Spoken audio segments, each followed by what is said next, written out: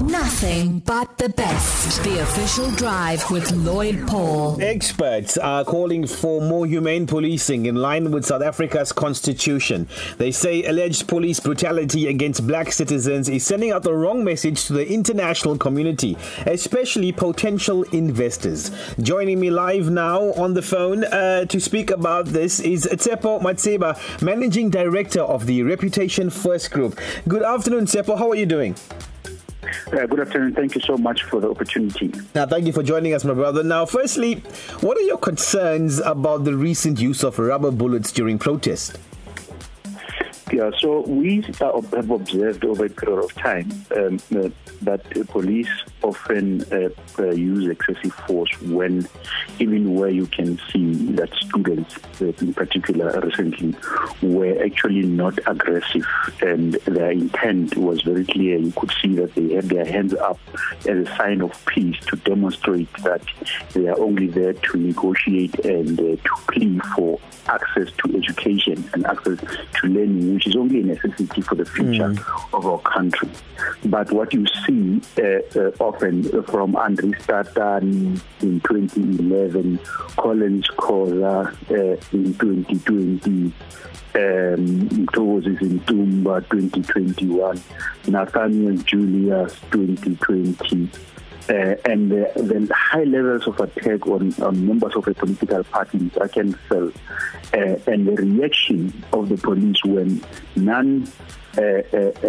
black or white people protest in Cape Town against COVID-19 regulations on the beach. The level of force used there is very, very different and polite compared to when they see people of color protesting, and very often in a peaceful fashion. And remember, the mandate of the police is not just to fight people. In fact, their vision is to create a safe and secure environment for all the people in South Africa. Now, when you are an investor and you are looking at the visuals that you see, you picture the visuals that you saw last week, but also picture the visuals around Marikana, you are unlikely to be willing, out of conscience and out of your own values, to invest in a country such as ours. And that is the risk on foreign direct investment. That is the risk on the tourism sector, because if you are a tourist on the African continent, which is a majority African and black, you are unlikely to be willing to travel to South Africa for various reasons, or even for education, because when you look at the aggression of the police, the heavy-handedness towards black people is just completely unnecessary and most probably very risky for the brand of the country, South Africa, and the brand of our economy globally. Now, Tshepo, you mentioned obviously bad for the international community in terms of tourism as well. What about possible investors? Because if I'm a foreign person overseas, I want to invest in South Africa, and we're looking to welcome this for our economy as well. But then you're going to think twice when you see these visuals, isn't it? Because it doesn't have a good reflection on what's going down. As an investor, you're going to say, okay, let me take a step back. Do I want to invest? Absolutely. When you look at the extent to which countries like Liberia are battling to attract foreign direct investment due to the visuals of violence that investors and people around the world see in that part of the world, you should get worried if a country of South Africa's economic caliber and South Africa's democracy and South Africa's constitution, in that country, when you see the police acting with that level of force. By the way, when you reflect on what happened in Braamfontein, there's one person who died, and may soul rest in peace. But actually, there was many other students who were assaulted with an intent to cause grievous bodily harm. There was a lot of blood on the floor.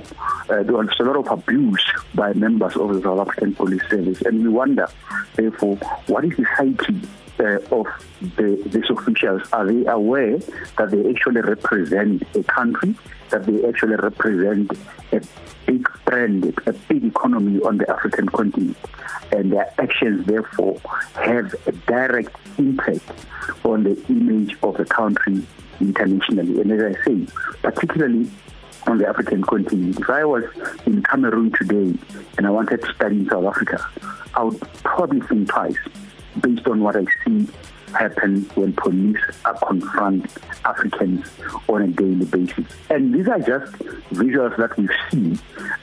We are sure that there are events that we actually don't see on television where police harass citizens and they get away with it. But also the pace of law enforcement is just far too slow. The pace of justice is just far too slow. So by the time Andre Stadani's case is resolved, the perpetrators would have been earning income from the state for many, many years, and the consequences only come later or never.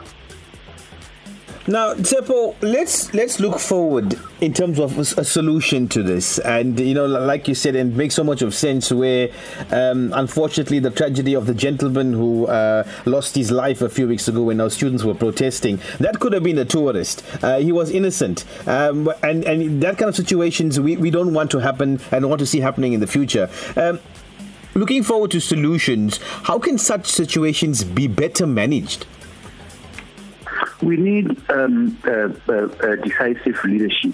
The Minister of Police and the Security Cluster need to ask themselves serious questions about whether they have the right people at the management level of the police and at the commander level of the police. We need to shift from this perspective of a military view of policing, because the police are there to serve and protect citizens as well, over and above their mandate of crime prevention. But they're also there to serve and protect citizens. So you want to create a mind shift and a positive environment where police see their role as contributing constructively to society, as opposed to attacking and using excessive force and violence against its own citizens. And when you start shifting that mind, programs such as diversity and inclusion can become effective. But I think that the problem is at a commander and national level. The army at the force at the ground only takes instructions from the top. So at the moment, there are 4 guys on that issue of Braamfontein who are going to face the might of the law in court. How long that process takes is a different story.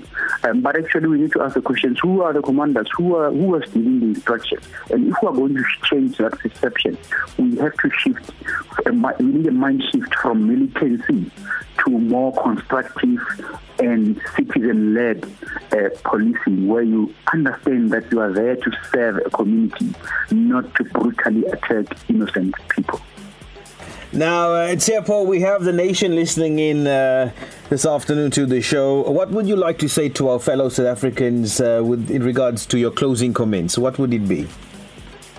Yeah, I would say that also as citizens ourselves, we have the responsibility to do the right things. Right now, we are finding ourselves having to be told and to be controlled through legal instruments around level 1 to level 2 or level 3 for us to comply with simple regulations of COVID-19 that's only serve to protect ourselves. And so we believe now that the citizens of this country, citizens, each and every one, should now take responsibility and drive compliance in an active way without being coerced by the state. Especially because we don't have vaccines on our shores at the rate that is required. We've barely touched the percentage of the country and the population, and so it's going to take us as individuals and to take responsibility and play the role of patriotic citizens and brand ambassadors for South Africa. Managing Director of Reputation First Group, Tshepo Matseba, thank you very much for joining us this afternoon on the show and enlightening us around this topic. God bless you and all the best. Thank you so much, and blessings to you too. Lotus FM. Yeah. Share the experience.